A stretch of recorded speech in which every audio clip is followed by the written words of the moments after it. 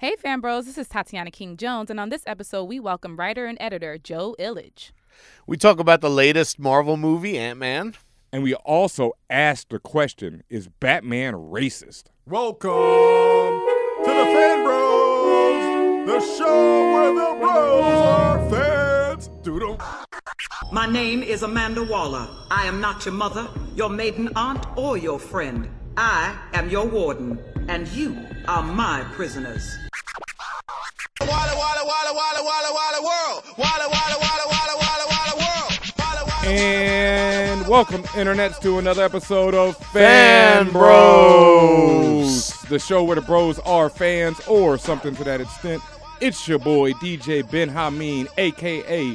Drizzit Do or Do Not, a.k.a. Veggie Sausage, a.k.a. Lucius Liono, in the building tonight on the spaceship. We are here. It's the voice of the urban geek, and as always, I'm joined by Tatiana King-Jones, the Grand Duchess of Tech, also known as the Ahura of the spaceship, the Black Russian, the Black Rogue, the Stiletto Stunner, and Lambo Calrissian. And in the third seat, chilling out, Chico Rum Diaries Leo, straight from Tatooine. Yo, you look straight up like Johnny Depp right now. That's what all the ladies say. Straight up, man. You shaved your beard. You looking cool and clean. You got your, I don't even know what this is. This is my Panama hat. My Panama straw hat, right? Chico's over here looking like Manolo without Scarface right now. Yo, it's hot out there. It's hot out Yes. there. I had to trade in my Jedi robes for this outfit. Most definitely. I like the socks. Right. there. Well, I was just thinking them socks, boy. I mean, He trying to take my That's AKA what of Sock Lord over here. Ben no, that's Hameen, his. That's definitely, his. you got to step up your sock game when you roll with him because you're gonna get left behind. Hey, I like to set a standard for fan bros everywhere. That's right.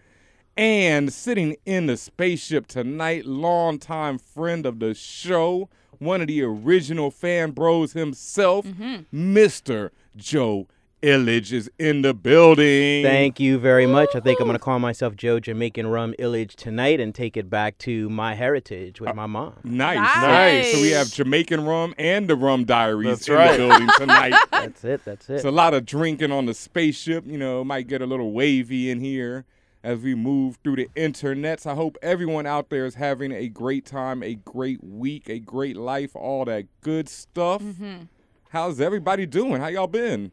Good, man. Just flew back in from L.A., from the sunshine and the great weather to 99.9 degrees in New York City. Hot like fire out there, man. Jesus. It is cooking. It feels like Houston, Tejas up in this joint right now.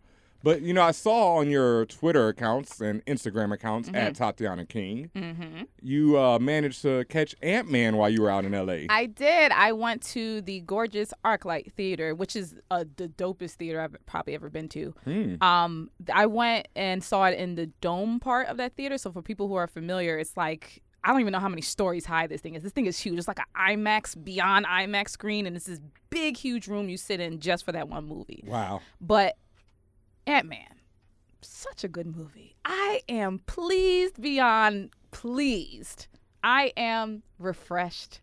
I am happy. I am actually kind of shocked how much I like the movie, because when I went in there, I didn't really have much of a say so either way. I was just like, well, I don't know if it's going to be good. I don't know if it's going to be bad. I'm not even an Ant-Man fan like that. But let me tell you, I'm an Ant-Man fan now. Alrighty. Wow. Yeah, it seems like it's gotten a lot of positive reviews, and I'm wondering if it's because everyone had low expectations going in. I'm hearing like a lot of people are like, yo, I was pleasantly surprised. Yo, Yeah. I thought, Paul Rudd was dope.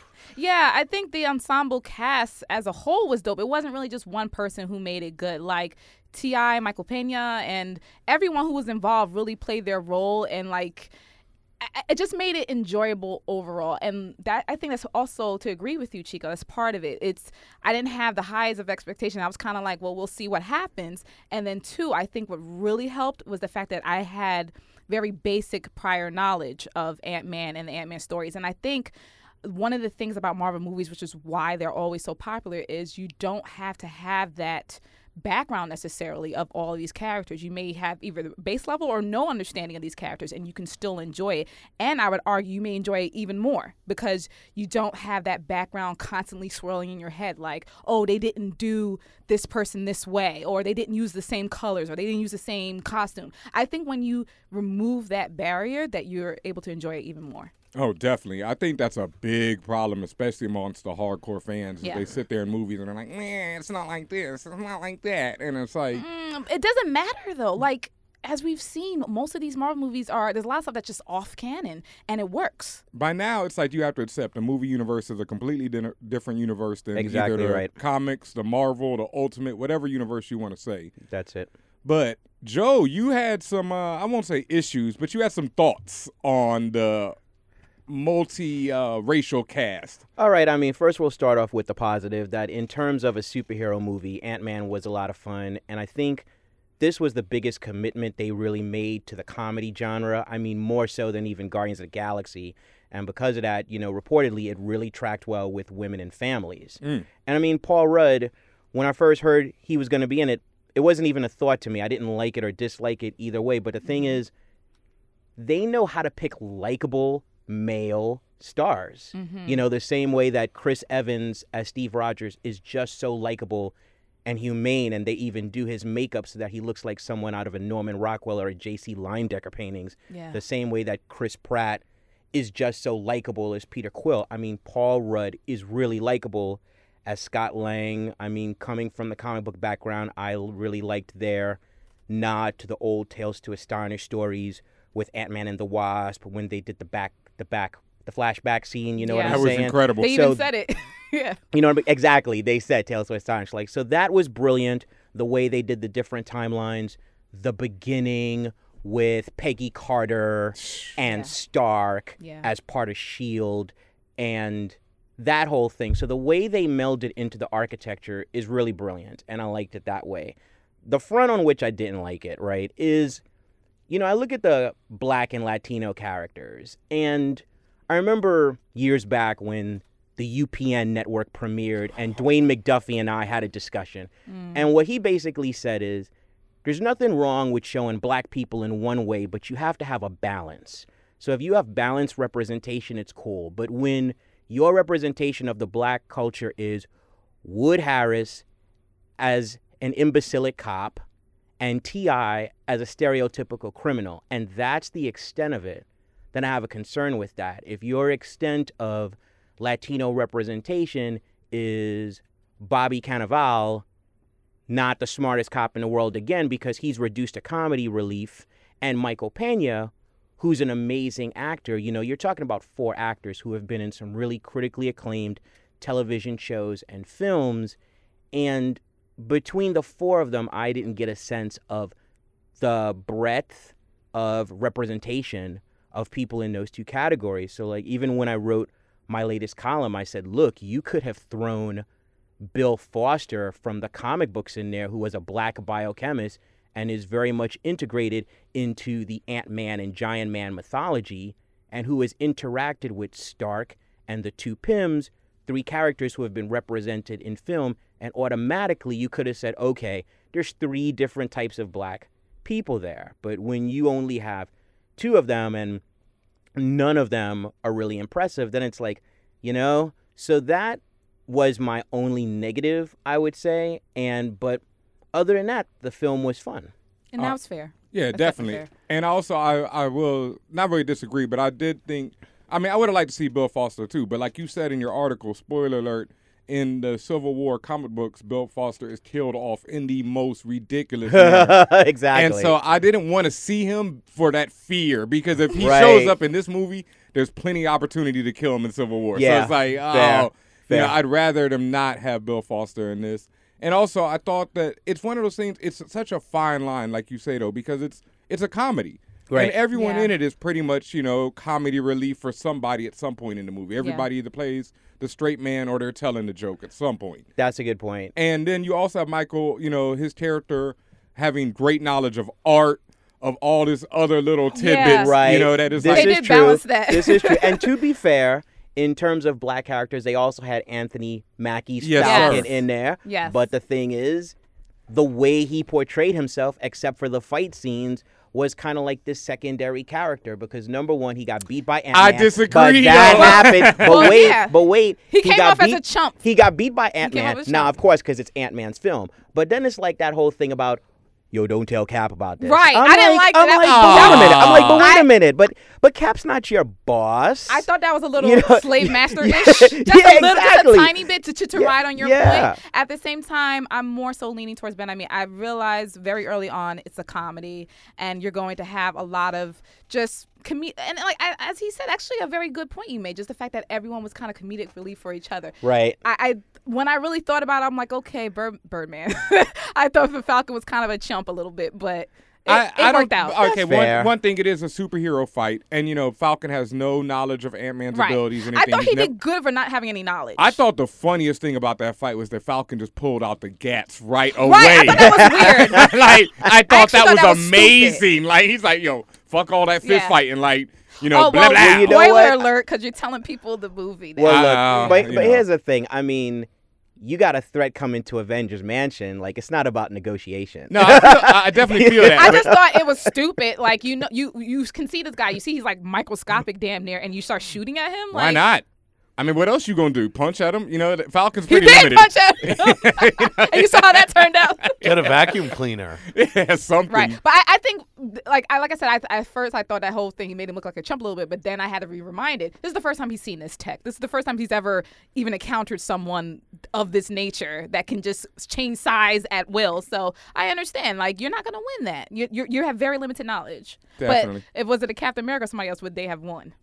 That's true because, come on, Cap always finds a way to win. True indeed, but That's the Captain thing about America is Captain America. That's not a really black or white thing. I got to give it to Captain America over Falcon. Fair. Sorry, Right, like, right, How would he have seen Ant-Man in the first place? Captain America got- used his, He's got stuff in his visor. He's got eye things that could totally. Captain zoom America in on has Ant-Man. drugs in his system. That's how he's gonna see Ant-Man. I mean, that's pretty fair. And the thing is, and he's just, like, adaptable. Like, he's just presented with a situation, and he finds a way to adapt. Like, in Age of Ultron, like, dude is going up against this thing with superhuman strength that is made of metal, and he doesn't care. No. He's going up against 4 of them, and he doesn't care. He's just like, there's a job to get done, and I'm going to get it done. So if he had come across again Ant-Man, done. Yeah, done. So, I mean, it also sounds like from what I've heard, because I guess I'm the only one who hasn't seen it, but like in terms of representation, they also kind of fell down with women. That what's her face from Lost? It was definitely a step down from Toriel in the Lord of But the wait, Rings. what about- No, she's integral to the story Yeah. because she's a smart woman, she's a fighter, and she's basically the one that teaches Scott How to do how to everything. do what he does. Alright. Exactly. So yeah, I in wouldn't, terms I of wouldn't call her a bad Alright. representation. Yeah. If anything, I would call her one of the better representations of Okay. women in Marvel. yeah, movies. I mean, she was cool. The character that was weak in terms of women was Scott's ex-wife, Right. like yeah. like Cassie's mother. You the know mother, what I'm saying? Yeah. And just And she's as a comedian herself, so Yeah, there was a great article I read about how she, in particular, her name is Judy Greer, how unfortunately her career is really like damned with all these bad roles. Yes. She's For always such a the best talented friend, actress. the wife, the ex-wife. Yeah, she always plays that's kind of the same role, and also I've seen her more in more commercials than I've seen her in TV shows now, Yeah. like or movies rather. So all right, we got a huge show ahead of us as always, but we're gonna take a quick break right here, and we'll be right back with more Fan Bros. Hey, I'm Cheska Lee, I'm Patrick. and when we are not picking up our dog's poop, we are listening to the Fan Bros. That was you want to try that one again? Still the same OG, but I've been low key. Hated on by most these niggas with no cheese, no deals and no G's, no wheels and no keys, no posts, no And welcome and no back, skis. internets, to Fan Bros Show. You know what time it is. It's time for our news segment, newish as it is. Geek Wintley asked questions. the Yeah, guac is extra. The guac is extra. That's right, folks. And today we have a couple of great ones. But first up, Red Shirt Ronnie writes a lot. Big shout out to Ronnie because he wrote us a dope ass email. I'm gonna skip over it, but I'm gonna get to the great part to it when he said, He's been listening to the show since day one. He's a truck driver. All he does is listen to podcasts. Now that's out of the way. When you had your first incarnation of Geekly Asked Questions, someone wrote in about how to get his girlfriend into reading comics. Ben Hameen suggested he introduce her to comics by giving her Y the Last Man. Earlier this year, my wife started showing interest, and I remembered your suggestion. I copped the full series for her. She was reading it and enjoying it, especially Agent 355. Yeah, a woman of color character that was kicking ass and putting in work. I never read it before I gave it to her, so I never knew that my wife's favorite character. Spoiler alert, spoiler alert. Womp. After that, man, my wife was legit pissed. Took me a while to smooth things over. You need to be more careful with your suggestions, homie. Although Invincible is the greatest comic I've read in a long time. Good looking out. And now, Ronnie Redshirt's question. We've been getting a lot of superhero movies. Do you think we'll ever get a super villain movie? If so, what villain story would you like to see on the big screen? So that's a dope question. Yeah. That's a very, very dope question. Technically, we already have an ensemble supervillain movie coming out, Suicide Squad. That's it. But as like an individual. And I mean like a hardcore. That's, anti-hero. That's like Punisher. Yeah, that's more anti-hero. Yeah. But like, I would love to see a Joker movie. I mean, yeah, a Joker. Ryan Azzarello's Joker comic. I feel like all the Batman movies are villain movies. Very true. The third one is a Bane movie, the second one is a Joker movie, and the first one is a Ra's al Ghul movie. Yes. Is that? I mean, the Batman universe is like Batman's usually the most boring character in those movies. Well, Batman has the best rogues gallery That's in comics. True. I mean, that's just a fact. In terms of a villain movie, I was gonna say Magneto, but X-Men First Class is basically Magneto guest starring everybody else. I agree. When dude goes into the bar, just like in the black T-shirt and talks to the two guys that he's about to kill, I'm just like, yo, I'm done. I'm like, this is Magneto's film. I would watch an entire movie of Magneto hunting Nazis. Yeah, seriously. Through like the 40s, 50s. I mean, hell yeah. You know what it is? Like, well, I think one of the rules of writing is that your villains have to be more interesting than your heroes. Like, I remember when the Smallville show was out, and I used to say, can I just have the half-hour version with Lex? Well, right. And, get Clark out of the way, please. Just give me the Lex Luthor half-hour weekly TV show. That's interesting you say that, because Lex Luthor is probably my most favorite villain. Like in comics. Now that Superman Returns, he isn't, I hope. No, but my thing is, I feel like no one has really truly played Lex Luthor properly, like to the point where I would like get the same feeling I got when I would watch the cartoons. Well, you know, it's interesting. Like DJ Ben Amin mentioned the Brian Azzarello Joker graphic novel. There was a companion to that. There was a Brian Azzarello Lex Luthor graphic novel, and you read that, and that story is really tight because they really paint it as Lex Luthor, the crusader for humanity, against like this alien being that you know nothing about that looks like a beautiful white guy who can decimate the planet in a day. And he's protecting the human race, right? So it's like, it's the villain's perspective because, you know, some people say no one sees himself as a villain. Everyone is a hero in their own story. And you better believe in Lex Luthor's mind. He is the hero of humanity. You know what I'm saying? And that's always the vibe I've got. To me, I've always felt that way about him. I've never seen... By on paper, he's a villain, but I've never seen him as a quote-unquote bad guy. I've always seen him as exactly what you said, someone who is... in his own right, a hero. He's trying to do what he believes is right. Do you agree with his methods? Maybe not, but I don't see, quote unquote, anything wrong with what he's doing. Well, right. I mean, it's crazy. I just met Dan DiDio last week during a San Diego Comic-Con, so I know I'm kind of taking a leap here, but Dan, this is your buddy Joe Illidge here. I think you should have Tatiana just write a Lex Luthor miniseries because, like, her point of view is really interesting. You know what I'm saying? Yeah, absolutely. I'm with it. I love Lex. Love. All right. I could see a Sabretooth movie. Like, I know he's been featured or whatever, but in terms of like the answer to Ronnie Redshirt Ronnie's question, I feel like a Sabretooth movie that doesn't feature Wolverine, that doesn't feature the X-Men, that would be a dope movie. Hard to pull off though. It's a hard sell right there because people are gonna be like, "Yo, he's got to fight Wolverine in a Sabretooth movie." Right. End of story. But he's already done that. Right. So. That's what I mean. We've seen that. You know, like a good Sabretooth movie that could be dope. Again, also going through time. You know. That would be ill. Through time. Yeah, okay. Definitely. All right. Well, thank you, Red Shirt Ronnie, and thank you and sorry to your girlfriend about why the last man, it still hurts me too. Trust his me. wife. Yeah, but you know, his he wife missed an now. opportunity because that's when you console your wife. That's I'm sure when you he show did. what a compassionate man you are. And hey, one thing can lead to another. Right. Well, I mean, she's now his wife, so something did need to All righty. And next up on Guac, we have a question from DD Red08 who says, or who asks, okay, this is kind of serious, kind of not, but it's something that kind of blew my mind. When I thought about Batman as a concept, it's about a rich white guy swinging into the hood to beat up thugs, mentally troubled people, i.e. Joker. And then I thought about the stance some white people take when they do try to clean up urban areas. It isn't about understanding why his villains do what they do and trying to reform them. It's rather about beating their ass into submission and putting them in jail.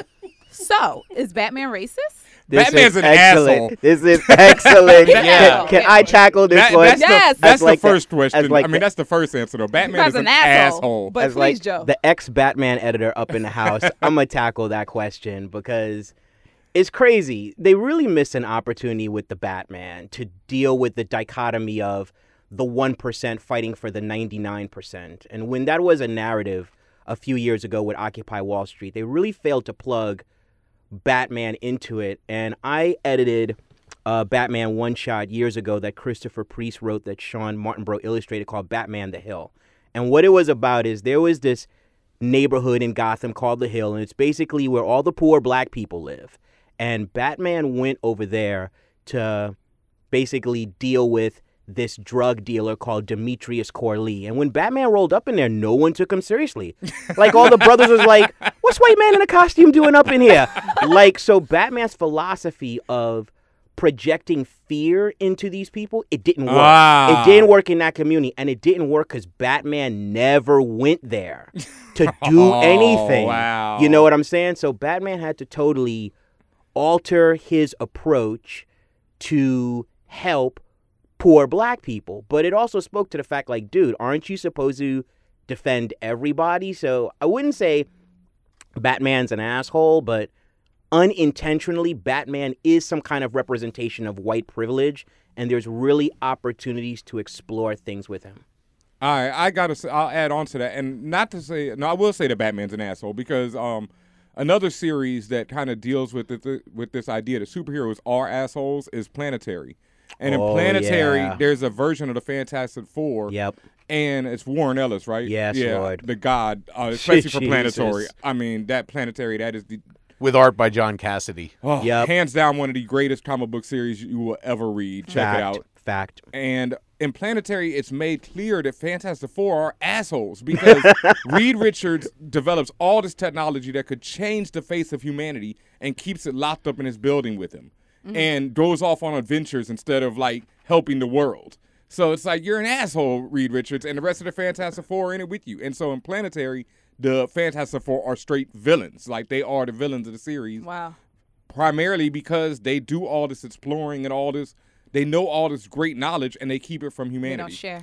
I mean, there's definitely a fascistic side of superheroes. I mean, this has come up on the show. Juno Diaz brought up Daredevil and Turk, which we saw actually in the Daredevil miniseries. Why are you beating on me? Yeah, and we've had someone wrote in or called in, and when we talked about, like, on Arrow, they just literally, with no due process, or in Arrow and Flash, on Arrow they just put dudes on this island, and in Flash they just lock them in the basement. They lock them in the basement, literally in a room that would drive anyone insane if they were in there for like 48 hours. Yeah. So there's definitely a fascistic side of superhero comics that's definitely, you know, weak people feeling strong by seeing strong people beating on other weak people. Like there's a side of that, and I feel like it gets explored in things like The Dark Knight and certain, but it's there. It's always there, and there's also a racial element to it too. Okay, well, let's talk about, like, Batman for a sec. Like, one of the reasons why I can no longer connect with the Batman mythos is because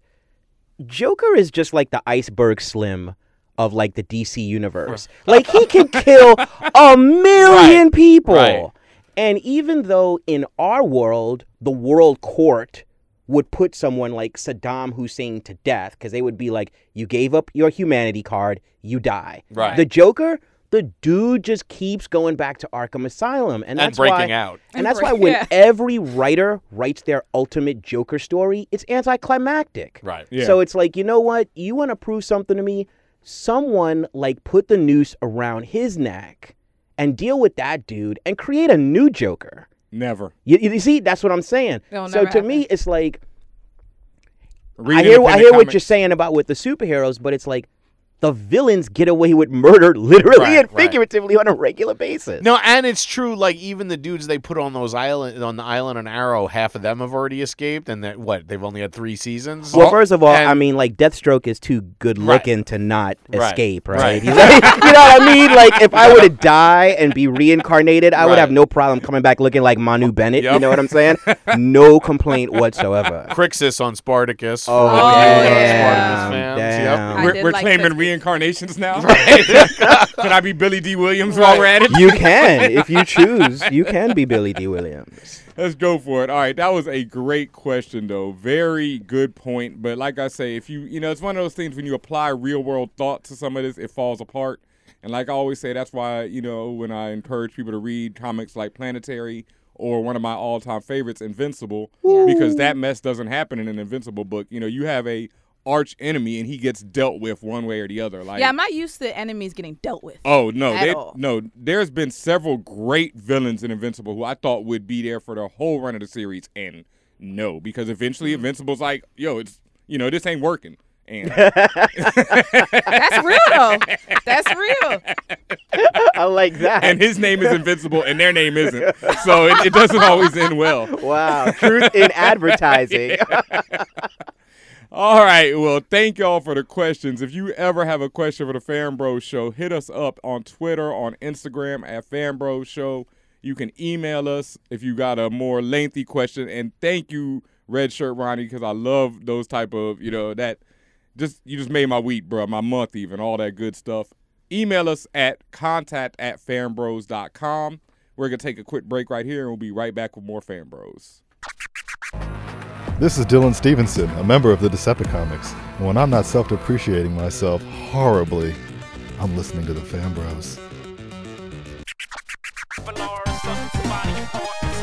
If you having girl problems, I feel bad for you, son. I got 99 problems, but a bitch ain't one. If you having girl problems, I feel bad for you, son. I got 99 problems, but a bitch ain't one. Hit me. Once upon a time, not too long ago, a nigga like myself. And welcome back, Internets. Hope you've been enjoying this show. I know you've been enjoying this show because it's Fan Bros Show, the voice of the urban geek. Hottest thing out right now, even hotter than New York summer. Ouch. Hotter than Tatooine. Hotter than Tatooine. This is your boy, Lucius Lionel, and it is time for our favorite segment on this show. This week in the N-word. That's right. And there's, as usual, a lot of people applying for a position on This Week in the N-word. Why does everyone want to live in N-word city? I don't understand. I don't know. It must be the hot new location like Williamsburg or something. Oh. Yeah, because Joey Badass definitely decided to move into N-word city this week. We all know and love Joey Badass on Fan Bros Show. He's a rapper who puts out really good music. I can't lie. I like Joey Badass a lot. I like what he represents. I actually don't listen to his music. Okay. I know him by name. Yeah, you should definitely check him out. He's dope. He's a New York City rapper. Is he part of the ASAP crew? Nah. He's part of a different crew. He has his own crew, actually. And what really first got me onto him was he, had DJ Premier produce for him. He had Pete Rock. He had Finesse. All the classic 90s producers he was using at first. But doing raps that don't sound like 90s raps. Like, Joey can rap his ass off. Don't get it twisted. The boy can rhyme. So it sounds like he's pretty on a level. So what did he do to earn a spot here? Well, this week, Joey Badass came out and defended Bill Cosby. Fan Bros' favorite person himself. That's a mistake. Yeah. It's incredible that he can still have defenders. I mean, I saw when Jill Scott went on Twitter and had to do her whole mea culpa. Oh, she had to bat. She had to take a long walk. She definitely had to take a long walk. That's exactly like the judges in Judge Dredd, the long walk. Maybe we could just be silent. I Right. mean, Yeah, that might. Oh, yeah, that definitely was Jill Scott. But like 3 weeks later to be, be so late. But yeah, Joey came out on Twitter and said that the media turns people against people. That we can't believe everything we see in the media. Of course, Joey was immediately destroyed on Twitter. The slander was ridiculous. So he came back and even today released a video where he elaborated on his points. He doubled down on his point? He doubled down. He doubled down like it's a motherfucking, Kentucky Fried Chicken, whoever made that sandwich. Because, he went in. Gosh. Joey Badass said, once again that the media is crucifying people. He alluded to the fact that because Bill Cosby is one of the most honorable, positive black men in history, that, maybe people are bringing him down for another reason. Because, as he said, right before all this went down, Bill was doing a lot of really positive things. I thought we were off the conspiracy theory of everyone trying to pull him down for one reason or another. I thought we were off that. I thought we've come to the point where we've 86 that, because that doesn't make any logical sense whatsoever. Well, Joey Badass is not operating on logical sense on this one. He also said, and I kind of agree with him this one, but sorry, Joey, this is the world we live in. He's like, we shouldn't be making jokes about it, I agree that I don't think any of the Bill Cosby rape jokes or anything like that's funny. Okay. Well, we definitely agree with Joey Badass on that point. But as far as, the conspiracy to take down Bill Cosby, I can't really agree, Joey, because for one, 40 women, whatever, I'm not going to get into that. 50 now. Jesus, I'm not going to get into that. That's just horrific. And it's like, I can't really feel that, Bill was the positive, honorable man before this all happened. That's what I'm saying. For the stuff that he said, like when he was doing the college tours, and the stuff that he said about the black people in America and black culture, and I mean, not to say that this man didn't do stuff to help and be a part of culture, but he's also said very negative things as well. So I don't know where he's getting that from. I really think part of it is that the public cannot yet quite embrace the fact that if we fully accept who this man is now, we've basically got to go back in time 40 years and wipe away everything that he did, because everything that he did has been stained. And that's like the bigger impact of this. And I think that's the thing that people are afraid to really engage. But the fact of the matter is, we're not going to uplift ourselves by protecting our monsters.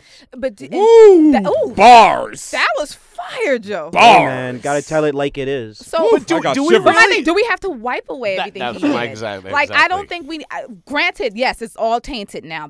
All of it's tainted. I agree with you. But at the same time, do we, just because that's the case, do we have to wipe away all the good that he actually did do? Does what he did now negate what the Cosby Show did for a generation? Does what he did now negate the fact that he's donated millions of dollars to like every Temple black University? Right. Temple, no, you're absolutely it doesn't right. erase. At the same time, yes, it does taint. Yep, that's the thing. So Also, we have to fully embrace it and then just be honest about it. And like you said, say, even though he has done horrific things, his actions have accomplished good. And that's what we have to concentrate on. We have to concentrate on that, and we have to concentrate on being honest about him. But cannot give the dude a pass. You can't defend him. There's the story's all aligned. He cannot get a pass. You know what I'm saying? No, and I'm definitely not defending him in any way. I'm just saying, like, the wiping away thing. Like, I feel like a child born today who grows up and 10 to 15 years from now is watching repeats of the Cosby Show.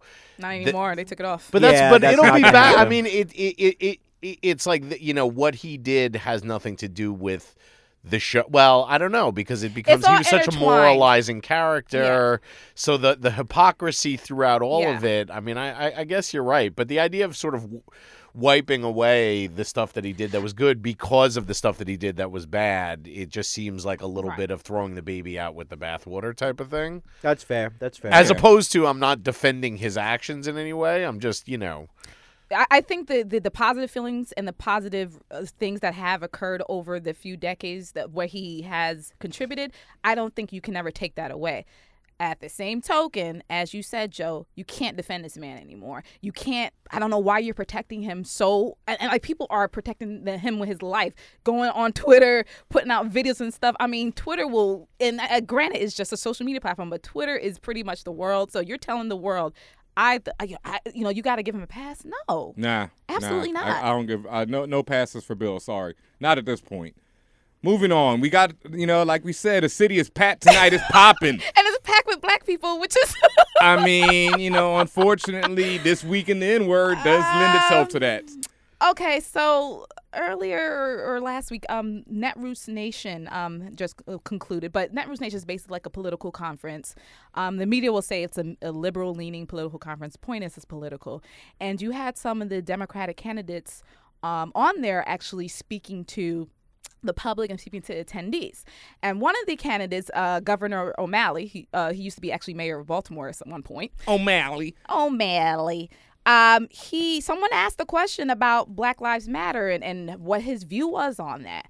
And Martin O'Malley said, quote unquote, Black Lives Matter, white lives matter, all lives matter.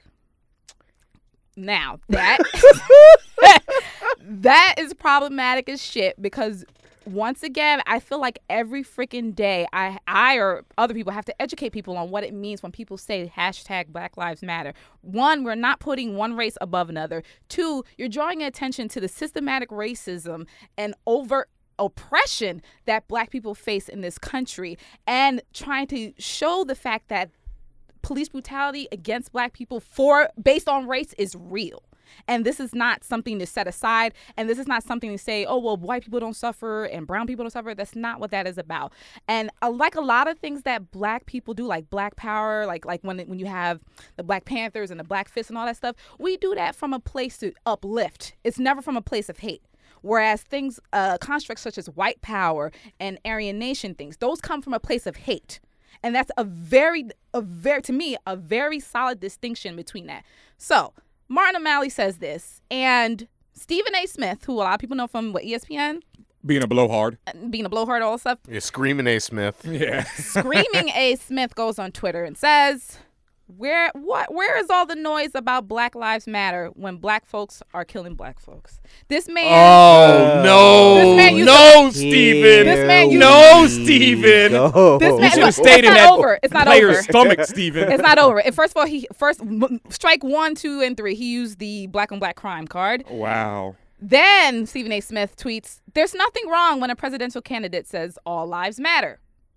Stephen A. Smith, you should have had one of those beef jerkies before you freaking, that you're hawking all day before you said that mess.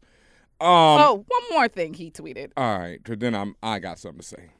Stephen A. Smith says, "I'm a Black man. Of course I know hashtag Black Lives Matter.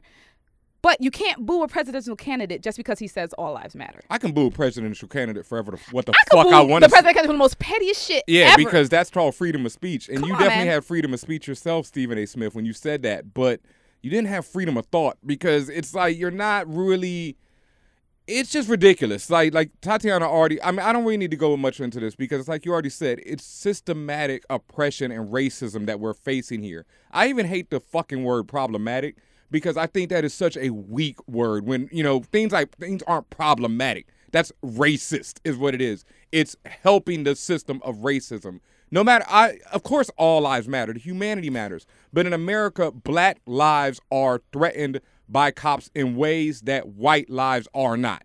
So let's not sit here and try and compare the two and be like, oh, no, all lives matter. No, that's not what is happening in this country.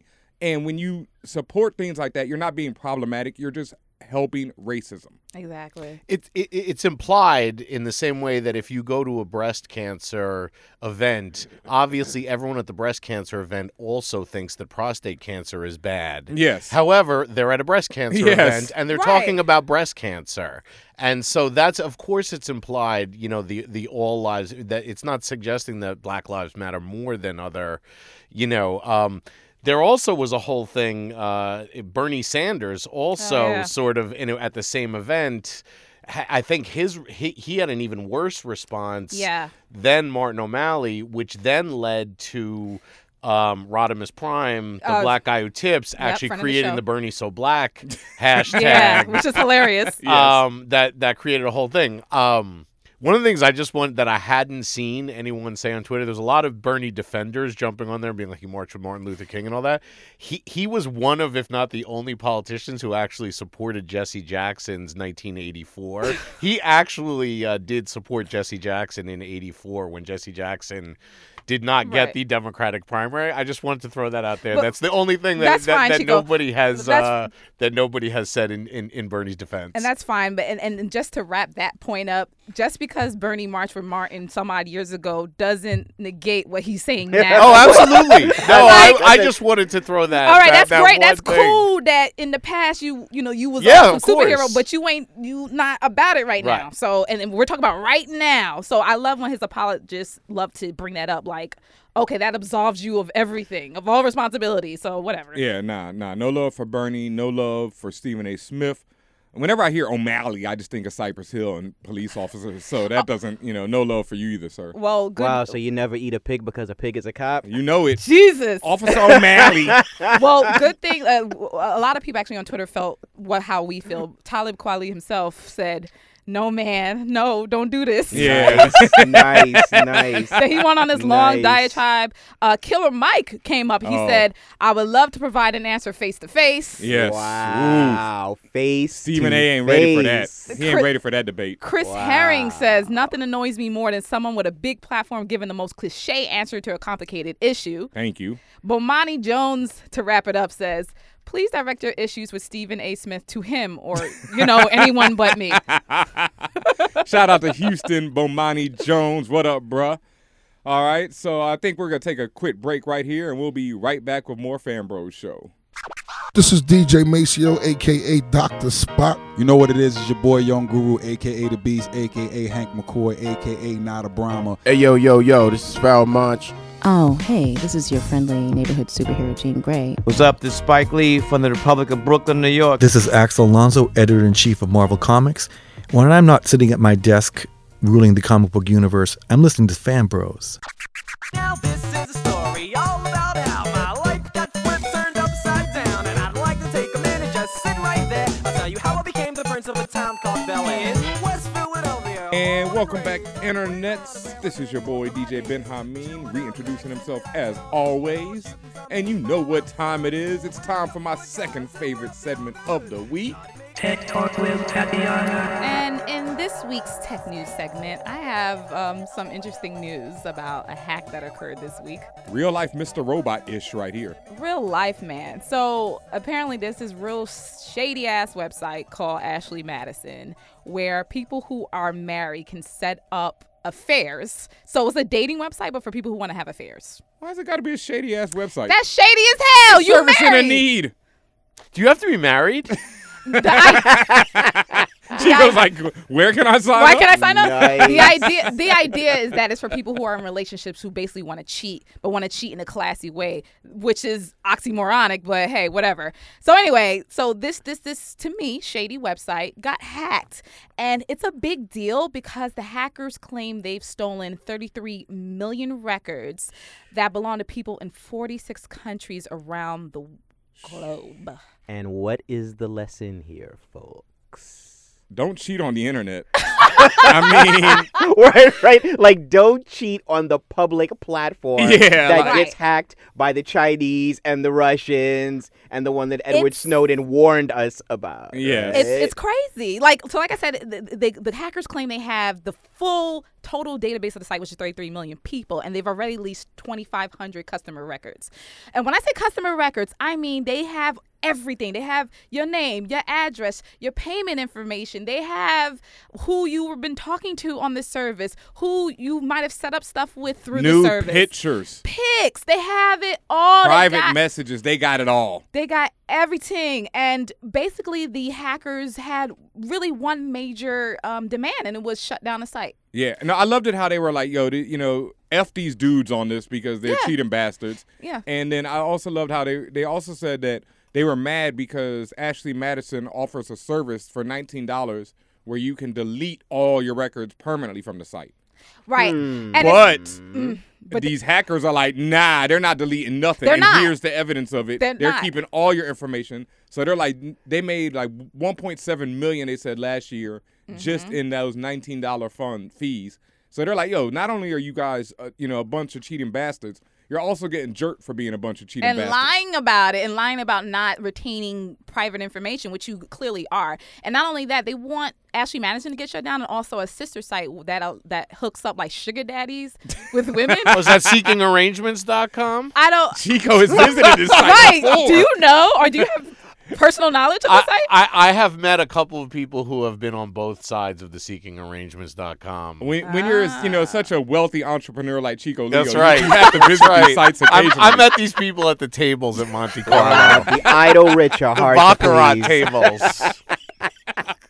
Yeah. Nice. Oh man, yeah. So, but wait, was it really? See, because I actually, I have actually met people. I don't on know. both ends. I don't remember the name of it, Chico. All I know is that these hackers, they want this shit shut down. Yeah, wow. And right now, actually, Madison, that group that controls that site, says that everything's secure right now. Yeah. But the hackers have the information, and they're just throwing that stuff up on Pastebin and all sorts of places. So, Yo, is this some kind of on anonymous tip? A bunch of people wearing V for Vendetta masks? This is Mr. Robot live in person right here. Anonymous hasn't claimed. No, this is Team Impact. Is the hacker crew that did this? I love that name. Yeah, Anonymous hasn't. Yeah, Anonymous That's what I'm hasn't talking claimed. about, man. No, Anonymous is responsibility. apparently going after ISIS. Yeah. Or they're going after ISIS on Twitter or something like Well, that. depending, Yeah. and that's another thing people don't understand about Anonymous is as the tagline goes, there is no one leader. Right. We are legion. It's like a hydra. Once you cut off the head, 3 more spring up. Word. So there are several. Anonymous is not just one group. It's a cluster of different people who are about different things, and each group is doing something different. So yes, you have a group that's going after ISIS. Then there's a whole group that is Going after Iggy Azalea. Hard. That was the funniest thing I ever saw. That on wasn't the where I internet. was going, but yes, That was going so after her. amazing. And there's a subset that's all about social justice. So there's ones that are all about Black Lives Movement, and so the whole news with Sandra Bland and all this and everything, they're all about that. So any given day, there's a million things Anonymous is doing, but that's not who's in charge of who's responsible for this hack. No, but shout out to Team Impact. Y'all are doing God's work over there. That was amazing. Yeah. Chico, I know you had an interesting tech news. Right. So my grandmother just turned 90, and she has dry macular degeneration, which basically means she has to get a shot into her eyeball once a month, every month. Jesus. So dry macular degeneration happens to a lot of people who age, and apparently this week a man with dry macular degeneration in Manchester, England, got an actual bionic eye. The first absolute, robotic bionic eyeball that, transmits, images to his brain. Basically, the prototype of what Geordie LaForge will have in the 23rd, 25th century. I was totally thinking that your grandma is now Steve Austin, the $6 million. Right. Well, I want to see your grandma in the red and white tracksuit with the sneakers. It's funny because she does actually roll around in tracksuits quite a bit now. So actually, she got half of it down already. Exactly. $6 billion grandma. But Chico, towards that, I have a question. So is the image more like a Geordie LaForge, like it's like how do because your eyes do a dual image and then and then your brain is what merges the two images together. How does that work? With that I don't know, and that's what's so interesting because he has one real eye and one robotic eye. I don't know if maybe the other eye the just other one doesn't, sees maybe if he closes one eye, does the other one see in Terminator vision? Maybe that other eye only sees at 5%. I don't know. That's actually a very good question because it does it look like a real eye, like a glass eye? Oh no, it looks like something out of a sci-fi movie. I mean, it's definitely It's like a monocle on his face. Yeah, I see this as kind of like progenitor to some kind of heads-up display bionic eye like Google glasses, right? Where you'll look around and it will give you information on certain things. And I'm not even joking because we have no sense of morality or division of barriers when it comes to science and research. Oh, definitely not. We will take it there. I just want to know, does his eye give him a list of canned responses like in Terminator? Oh, absolutely. And fuck you, asshole. Thank you. And the funniest part about that, even as a child, I used to laugh because the Terminator gets a list of responses when the guy knocks on his door and asks what the smell is, and there's fuck you, and then there's fuck you, asshole. Right. And he chooses fuck you, asshole. So, the future is now. You know what I mean? No people are walking around with bionic eyes, and robots are, coming. And aliens are coming, too, because this is my last piece of tech news. Well, I hope you got something after that. Listen, Stephen Hawking announced that he's putting $100 million into a fund to hunt for alien life. Stephen Hawking has $100 million? Boy. He probably got residuals from the movie. Woo, He got, man. okay, Stephen Hawking got mad residuals, but not just that. He's in the scientific community, and people will give him money. He True. says, I can create time travel. People just going to throw money at homeboy. I believe it. So anyway, yeah, so he's doing this $100 million fund for a hunt for alien life to actually go out there and find something. I don't know all the details about this.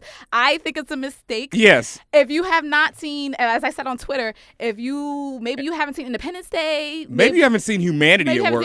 Maybe you haven't played the Katina level off of Star Trek 64. There's a reason why you don't hunt for aliens. Let's not worry about the aliens. Let's worry about humanity not being able to handle its own self on this planet. Like, why are we going out looking for something else when we can't even deal with each other on the planet we live on? The endeavor is called Breakthrough Listen, and they're going to have like just a team of astronomers just going hard all day, all night looking for alien life. Stephen Hawking, you need to give that $100 million to what's my man from Cosmos? Yeah, exactly. Neil deGrasse Tyson, and let him figure out what to do with that. I think he could come up with something because there better. actually was just an announcement by one of these climatologist guys that apparently what they thought was coming in 100 years is going to be here in less than 50 years. Yeah. And they're talking about like New York, LA, London, like basically all these coastal cities totally being uninhabitable in 50 years, which if that's true, there's literally half the people listening to this will be alive in 50 years, and I hope you can swim. Well, wait a minute. Didn't a few months ago, Mayor de Blasio talk about an initiative to start addressing that, to basically prepare New York in terms of its infrastructure and so forth for that? What you were talking about, 100 years off. Yeah, and there is climate talk. change. And yes, absolutely. When he was talking, he thought what they were talking about was ocean level rise 100 years from now. And now this climate guy is studying all the, the melting of the, ice caps off of Antarctica and off of the poles, combined with the methane and CO2 release.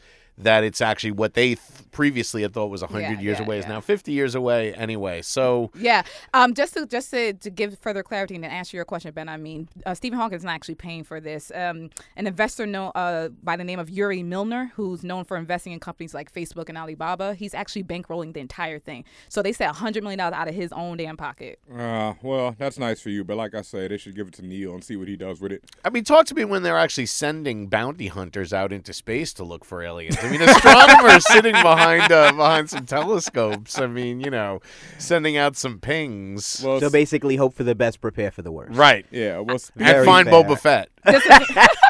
This is a mistake. Well, speaking of Boba Fett, Benicio del Toro was offered a role in the next Star Wars movie.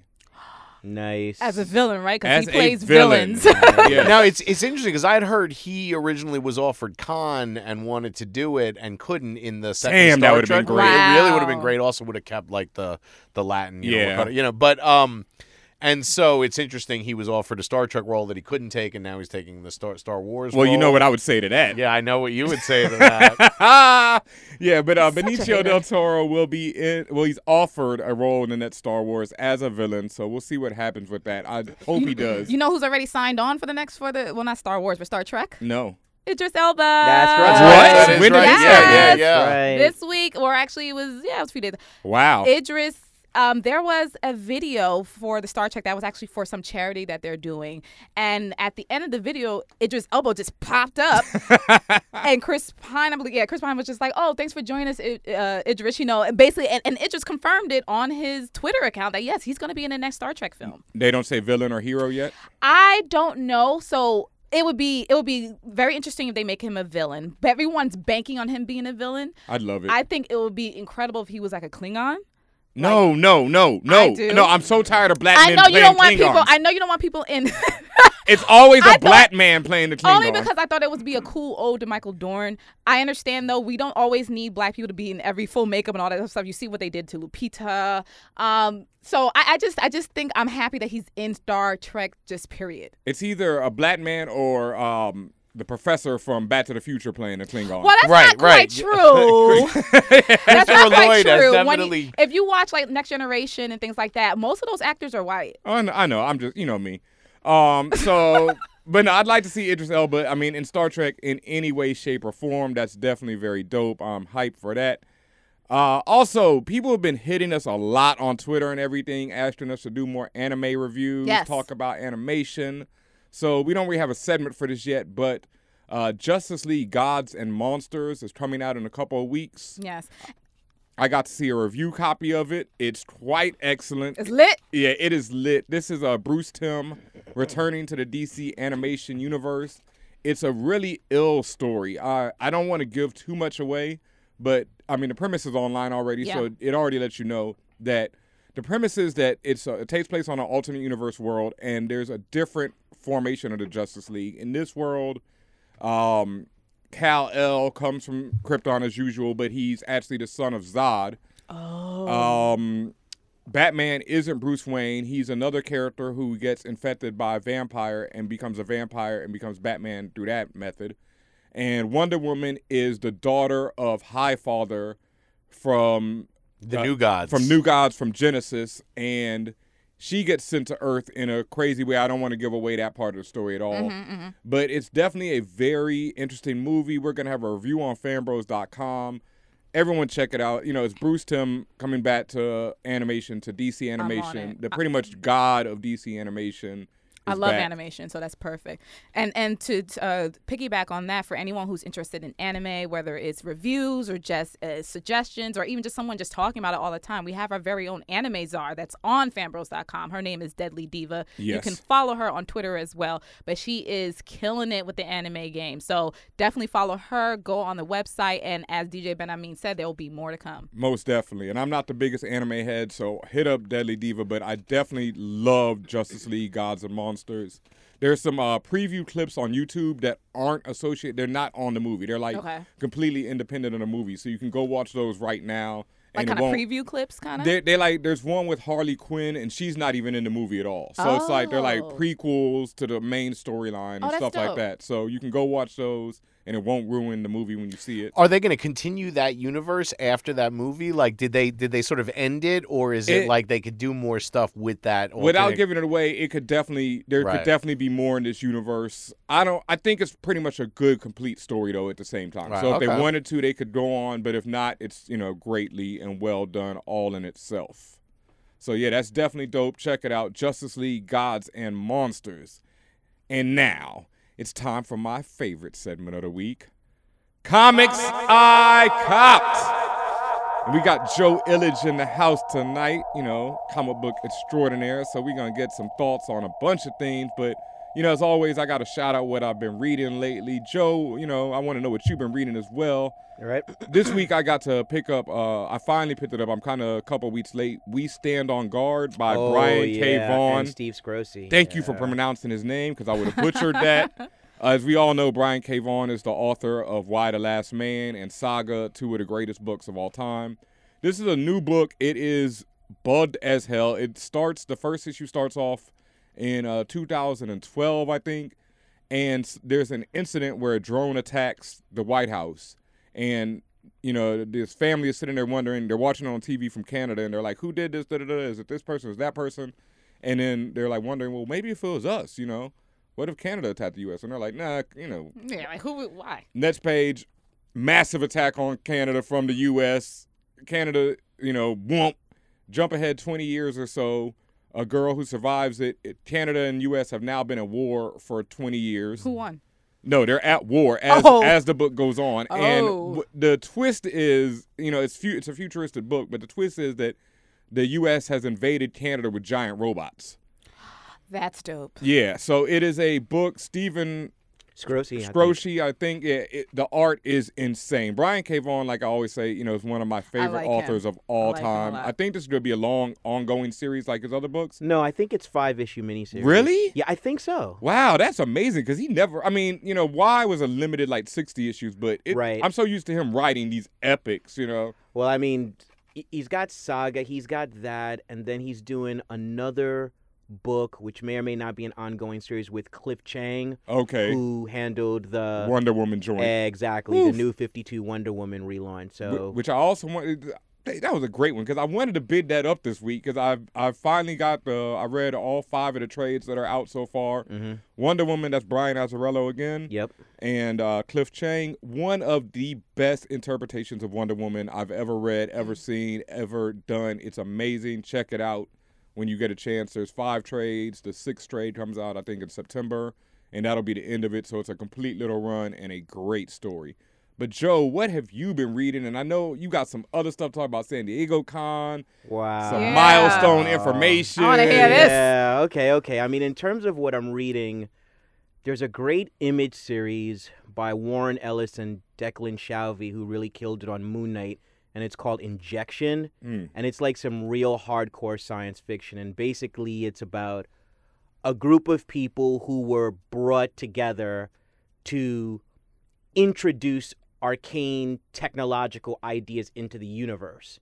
Just like let their brains go free and manifest these things. But the problem is when you throw something out into the universe, it vomits it back. And so now whatever they set out there, they have to clean it up. So Injection deals with them getting assembled to do that. And one thing I really love about it is I love how Warren Ellis just does diverse characters. It's not a big campaign. It's like you read the second issue of Injection, and he introduces 2 black male characters who are totally different, and they are cool characters. Yeah. And it's not about them being black. In the third issue, I think he introduces a black female character, and I like the way his fiction just automatically incorporates diversity because he has a sensibility to understand that we do not live in an ethnically monolithic world. So his fiction reflects that, and Declan Shalvey, his artwork is just really detailed. His storytelling is amazing. And so that is one of my favorite Image comics right now. I'm also reading a graphic novel by Scott McCloud called The Sculptor, which is like 400 pages, and it's basically a story about a sculptor who is confronted with the ultimate opportunity, but it also leads to a great sacrifice. And it basically discusses what will people do for their art, and it's really honest about the fact that art is part because we want to make an impact. We don't want to leave the world and leave nothing behind. We want to be remembered. I mean, human beings are egotistical characters, and there's a part of us that wants to be remembered. So this graphic novel deals with that. So that's pretty cool. I mean, straight up on the superhero tip, you know, I have to admit, I'm really digging Secret Wars. Hell yes. And I'm not talking about any of the spin-offs because I do not have the finance to keep up with all the spin-offs. But some are just good, like some aren't. The Straight Line Story by Jonathan Hickman, killer. I mean, I told, you know, we talked on Twitter. I talked on the show about it. His Avengers run is one of, hands down, top 5, I'm going to put it in right now, all-time Avengers runs. And his work on Secret Wars is continuing it, so definitely check it out. But yeah, I got to know, Joe, all right, what happened at San Diego Comic-Con and Milestone Comics. Wow. We have a hashtag out right now, if you're following us on Twitter, called Support Better Content, where we talk about, you know, just supporting better content instead of just the usual nonsense. Shouts to Ty the Robot. Shout outs to Ty the Robot, the hashtag king, who, you know, came up with Support Better Content. And, you know, I immediately thought of Milestone, and I know they made some big announcements at San Diego Comic-Con, and I know you were front row. Yeah, so, you know I had to be there because that's the first company that I worked at, and they gave me a shot, so I had to be there. So basically, you know, you had Reggie Hudlin, Derek T. Dingle, and Dennis Cowan, and they were up on the panel, and basically what they revealed is the Milestone line is going to be coming out through DC Comics, and it's going to take place on one of the parallel Earths. Earth M is what it's going to be called. So basically the Milestone universe will be separate and unencumbered by whatever events are happening on the main DC universe. So they're going to do a limited number of graphic novels and then get into miniseries or ongoing series. And they announced 2 people that they have tapped to be part of their initial talent wave. David Walker, who wrote Shaft and is writing the Cyborg Cyborg ongoing series for DC Comics, and Ken Lashley, who has really been killing it on Secret 6 for DC Comics and is known for all the amazing Star Wars licensing work that he's done. So those 2 people are going to be part of the first wave. They actually managed to get back the 5th founder of Milestone, Christopher Priest. Wow. And Wow. so Yeah, I Priest didn't is know coming that. back to comics. Wow. And he and Reggie have been having a lot of talk. So what's going to come from that is really going to be interesting. And then what was a cool surprise is halfway through the panel, DC Entertainment Chief Creative Officer Jeff Johns rolled up and took the 4th seat. And he really talked about his love of the Milestone characters. He's loved Static since the beginning. I mean, it's no big secret that DC has been loving Static for a minute, and why wouldn't they? 'Cause Yep. Static is fresh like that. And how he really admires the passion of Reggie and Derek and Dennis to want to bring this back to life. So Jeff Johns is also going to be writing a Milestone project. Jim Lee, co-publisher of DC Comics, is going to be illustrating a Milestone project. Wow. Yeah, That's- so yeah. basically what you have here in this second generation of the Milestone DC relationship is you have a creative advocate who is going to involve himself into the introduction of this line. And I think what that's going to do is it's going to open it up to a bigger audience, and it's going to dispel the myth that really was damaging to Milestone version 1, which is that Milestone was black comics. Yeah. Which was never true. It's an absolute fabrication. You can look at their staff. You can look at their comic books. It was always multicultural, but they were always pigeonholed. So that is happening. And so it was really positive, and everyone is excited. Everyone is excited. They actually showed pages from the graphic novel that's going to be coming out. And so it's going to be a lot of stuff going forward, but they're going to do the announcements in stages. Nice. So, you know what that means. We definitely will probably be seeing some TV series, some films coming from them, which is well needed because, there's been even a lot of talk lately this week over the strange fruit controversy that we talked about last week that I'm not going to give much more light to right now. But, people have been comparing it to Icon. Right, which right. is, and to me, like I said today on Twitter and Facebook, you can't really compare them because Strange Fruit #1 leaves you with a weird feeling, while Icon #1 left me with a great feeling. So it's just, it's the same thing, a black alien coming to Earth, and one was done exceptionally well, and one questionable so far. Naked black aliens. Yeah, so thank you, Joe, for that update. We are all looking forward to more Milestone. Yeah, real quick, though, also in some hip-hop comic book news, because, we are the voice of the urban geek, and we've talked about this before. Marvel in October is going to be releasing a bunch of hip-hop tribute comic book covers. There was immediately a lot of controversy over that because people felt they were biting-ass ninjas for stealing long boxes on 22s.com's idea. Julian... Is it Laito? I don't want to mispronounce his name. I think it's Laito. Yeah. Has been doing long boxes on 22s for years now, doing hip-hop and comic book mashups. And Marvel decided to do it for their line of October books. People liked them generally. They were dope, but there was also some backlash against Marvel. Joe wrote about it in his new column this week because... What was the backlash all about, Roy Joe? The fact that Marvel doesn't have any black writers on their staff? Yeah, I think it's tricky. When you're dealing with black culture, I don't think you can do it halfway. So there is an irony to this integration of black and Latino culture into the aesthetic of their books.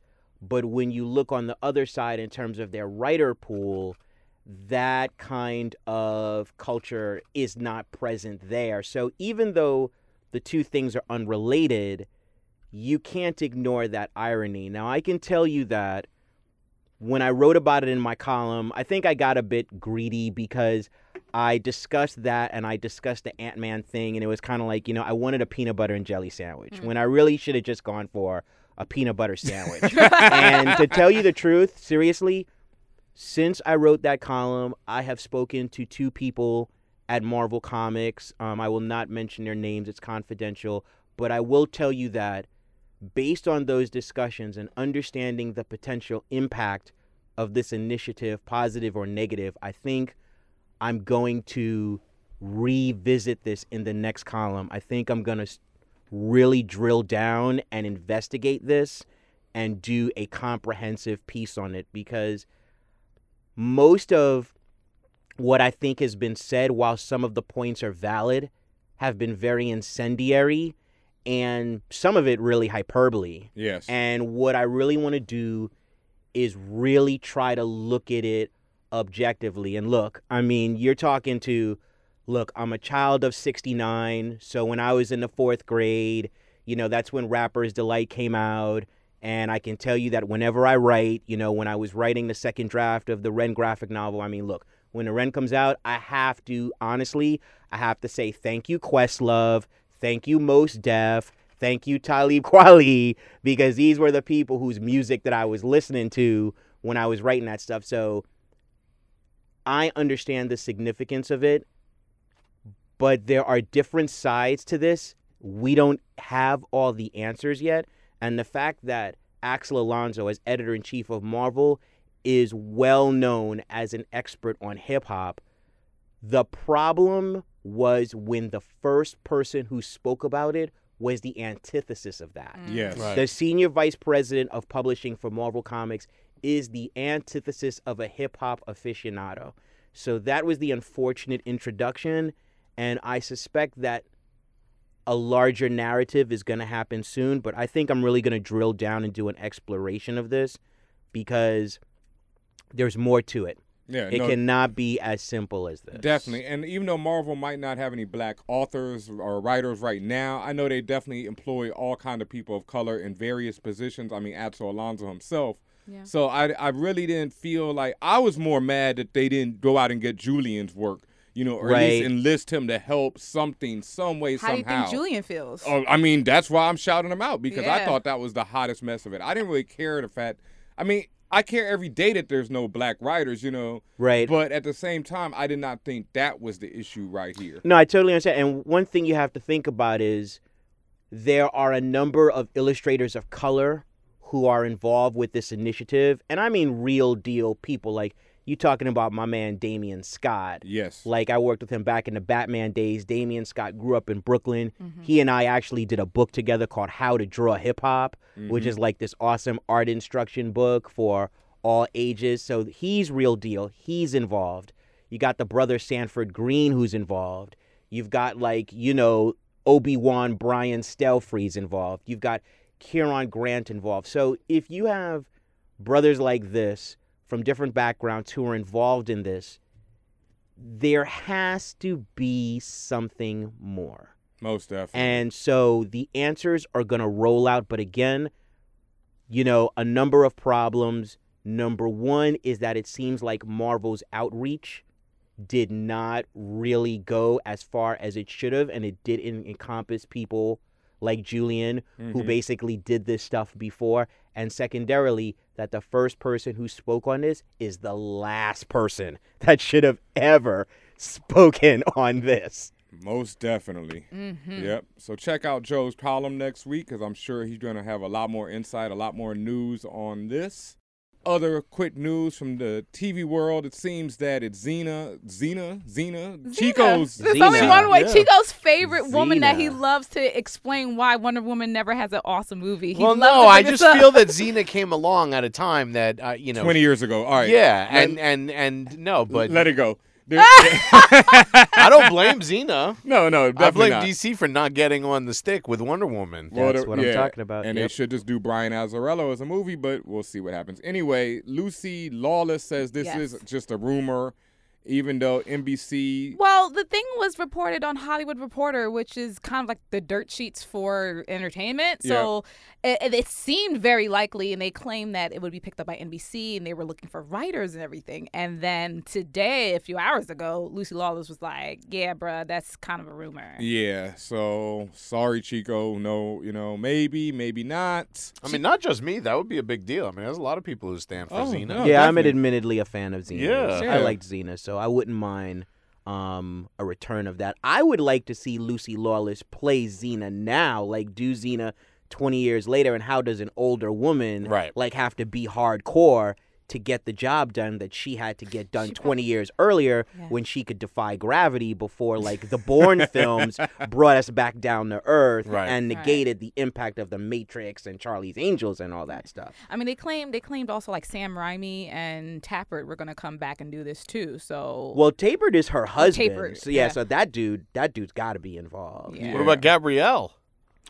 You know, they never did right by her. Right. Yeah. So to me, it's like, you know what? Like, no disrespect to the actress who played her or any fans of her character, but she's not really essential, in my opinion, to this because she was never done right as a character to begin with. Right. You know, so I wouldn't want them to duplicate the same mistake. You know what I'm saying? Right. So wait, there might still be hope with this because from what I'm reading, Lucy Lawless started the rumor herself that this was kind of in development. Now she's, as they say, she's rebuking the rumor now. So I'm just like, are you trying to are you trying to backtrack a little? Are you trying to hide a little bit? Like, what are you doing? And Chico, you know what time it is. It's time to get ill. That's right. So, my pick this week, just bringing it all full circle, the best thing I think I can say about it is the representation. There's a lot of elements to it, but a lot of people saw a lot of things this weekend. I saw Tut. So Tut is a Spike miniseries about King Tutankhamun. The very pivotal. He was a pharaoh, a young pharaoh at a pivotal point. Spike did they bought a Canadian miniseries. The older actors are really good. It's got Ben Kingsley. It's got the Doctor from Deep Space Nine. Who also was Oberon's, Dr. Bashir, Oberon's brother, Oberon Martell's brother from Game of Thrones. Yeah. It's got that dude who played the King of Karth in the second season of Game of Thrones. Actually black people on there. Yeah, no, so that's the thing. The representation, other than one dude, and we're talking about a 6-hour miniseries, they had one dude in there who looked like Roy Scheider from Jaws. But other than that, literally, there's big-ass battle scenes where, like, all the dudes on one side look like Thulsa Doom with a Chico Leo beard, and all the dudes on the other side are, Middle Eastern or, Indian or North African actors all playing Egyptians. Now, I did see some people go on Twitter and were objecting that the Egyptians weren't black. That's I think a slightly different issue. This is we saw 6 hours of chariots and intrigue and pyramids and Moroccan villages circa 13,000 or rather 1300 BC. Sound like you liked it. So this is the thing. I really enjoyed that. I think you could almost say this is Chico's strain. Like a lot of other people could watch it and not like it. Wow. But I enjoyed it. I'm not going to lie. All the scenes that involved people who weren't Ben Kingsley or the dude who was the King of Karth, like the young people had some trouble with selling some of the corny dialogue, but they're all very easy on the eyes. All right, I have a question. I think this is the crucial question. I appreciate that you liked it, but can we get these people to somehow revamp Apocalypse for the upcoming X-Men Apocalypse film? Right. Almost got out of the show. Come on, because look, Apocalypse is the ultimate Egyptian of the Marvel universe. Right. Wow. And it's like, it's like I said on no Twitter. No love for Kang's former incarnation? Nah, dude. Apocalypse. Apocalypse is the ultimate Egyptian in the Marvel universe. It's a shame that he's bad, but we still have to give him his props. And the thing is, I have faith in X-Men Apocalypse. I love the whole revamp of the X-Men line, but my man looks like out of Stargate. You know what I'm saying? It looks like they have a miss. Ooze from he's Power Ivan Rangers. Ooze. He's the bad version I saw of comments. He's the bad version of Ronan the Accuser. Yeah. He looks like, I don't know if it's not the same guy. He looks like the villain from the Super Mario Brothers movie. Oh my Lord. He looks like Koopa, the guy that played like a GoBot. He looks like the guy that played King Koopa. All right, I will say this though. Everyone rushing and saying that he should look like he looks in the comic. I also say no. No, but he doesn't look dope in that picture. My man has a big A on his belt. Right. Like, I know. There's certain things, and I'm not attacking it like everyone else because, like you said, he's Egyptian. while I don't think that's what Egyptians were wearing, the purple outfit, whatever, you know. You don't think? Yeah, I wasn't there, so I don't know. They weren't on their Purple Rain tip? But I will have faith because it is my man Oscar Isaac playing him. I can't even believe that's him. He's an amazing actor. Effing amazing. No I just peeped Jurassic World this weekend, and I can't believe they managed to squeeze his ass into that. Well, he's supposed to come out in a new miniseries by David Simon, the creator of The Wire, that I think goes back to the 1980s and New York history. And distribution of not wealth, but like how the city is lined up about the mayoral race. I think it has to do with. But my man is on fire because he's got X-Men Apocalypse.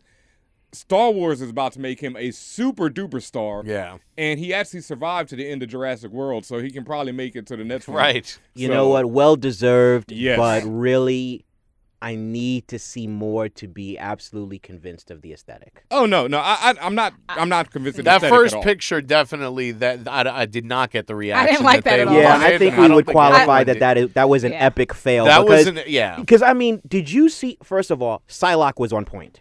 Yeah. Psylocke looked perfect. Yeah. And Magneto in like the new red and black uniform, I was like, okay. But then they got dude in the middle, and I'm like, okay, you've just weakened. Yeah, it did not work out at all. Yeah. All right, well, wait. Back to Tut. It's on Spike. The representation is there. Sometimes the CGI is not there. But if you want to see chariots and, you know, big historical epic conflict and intrigue, and he even marries his sister like Jaime Lannister would love to. And then, you know, so I enjoyed Tut. But I'm interested in hearing what people think because I'm sure it's going to get bad reviews. All that to say. Well, yeah. All to say it sucks, but, you know, check it out on Spike TV. Yeah.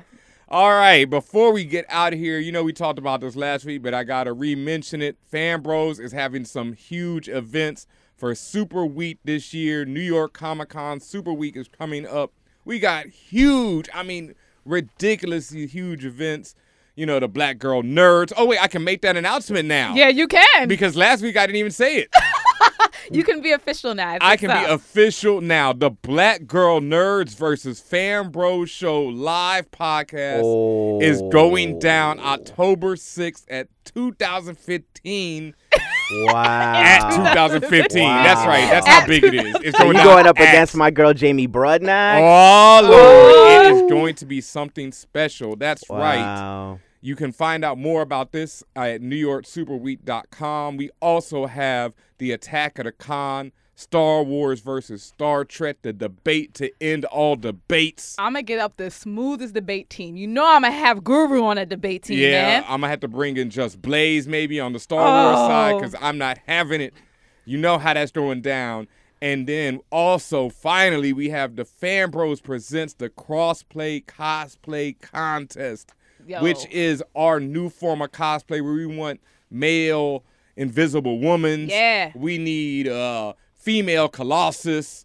We need all the crossplay cosplay you can think of. Mm-hmm. All these events are at NewYorkSuperWeek.com. Check them out. And I want to give a quick shout out. We need people, especially in the cosplay community, hit us up at contact@fanbros.com. Hit us on Twitter or on Instagram, wherever, if you would like to be involved in this, because we want to bring all the different, especially the people of color cosplaying. We want to bring them all together for the crossplay cosplay contest. So hit us up at Fanbro Show on Twitter and Instagram. And you know, before we get out of here, what else we got to talk about? We got the winner of the Hip Hop and Geekish T-shirt contest. I said it like it was a wet T-shirt contest. Ooh, come on down. Yeah. So, after the corny music from DJ Benjamin, Yep. the winner this week is Black Dean Martin. You're a winner! Yeah, that's right, Black Dean Martin. You have won. I messed with that name too, Black Dean Martin. Yeah, that's a cool name. You're going to be looking really smooth in your Fan Bros T-shirt. I think this is the Megatron Don one, right? I think this one got Megatron up on it. Yep. Yeah, that joint is fireworks right there. So the Hip Hop and Geekish T-shirt of the week goes to Black Dean Martin. You're the winner. Contact us so we can get you your shirt. Yes. And, folks, I'm sad to announce this. This week is the final week. That's right. Not this week, but next week. Yeah. Well, I mean, whenever you hear this show, there's one more contest left. We'll be giving away one, maybe two. Who knows how we're going to close this out, but we got more shirts coming for you the last week to enter the contest. Yep. You know how it goes. Whatever our hashtag of the week is, use it. You're entered automatically. You stand a chance to win this. We got to talk to Ty the Robot, who came up with this whole grand scheme, because we're going to find a way to get these shirts into more people's hands. That's all I'm saying. Hey, wait, I'm going to keep it quiet. I don't know if we're going to do a contest, how we're going to bring it. I'm going to keep it quiet. Oh, Tatiana might have some news. Oh. But I can't say nothing. Oh, we can't say nothing yet? All right, that's fine. So once again, congratulations to Black Dean Martin. Use the hashtag that we put out. As always, thank you for everyone who's been supporting us on this T-shirt giveaway and all our hashtags. Shout out to Ty the Robot again for popping off with animated black girls and the new Butters. Support better content.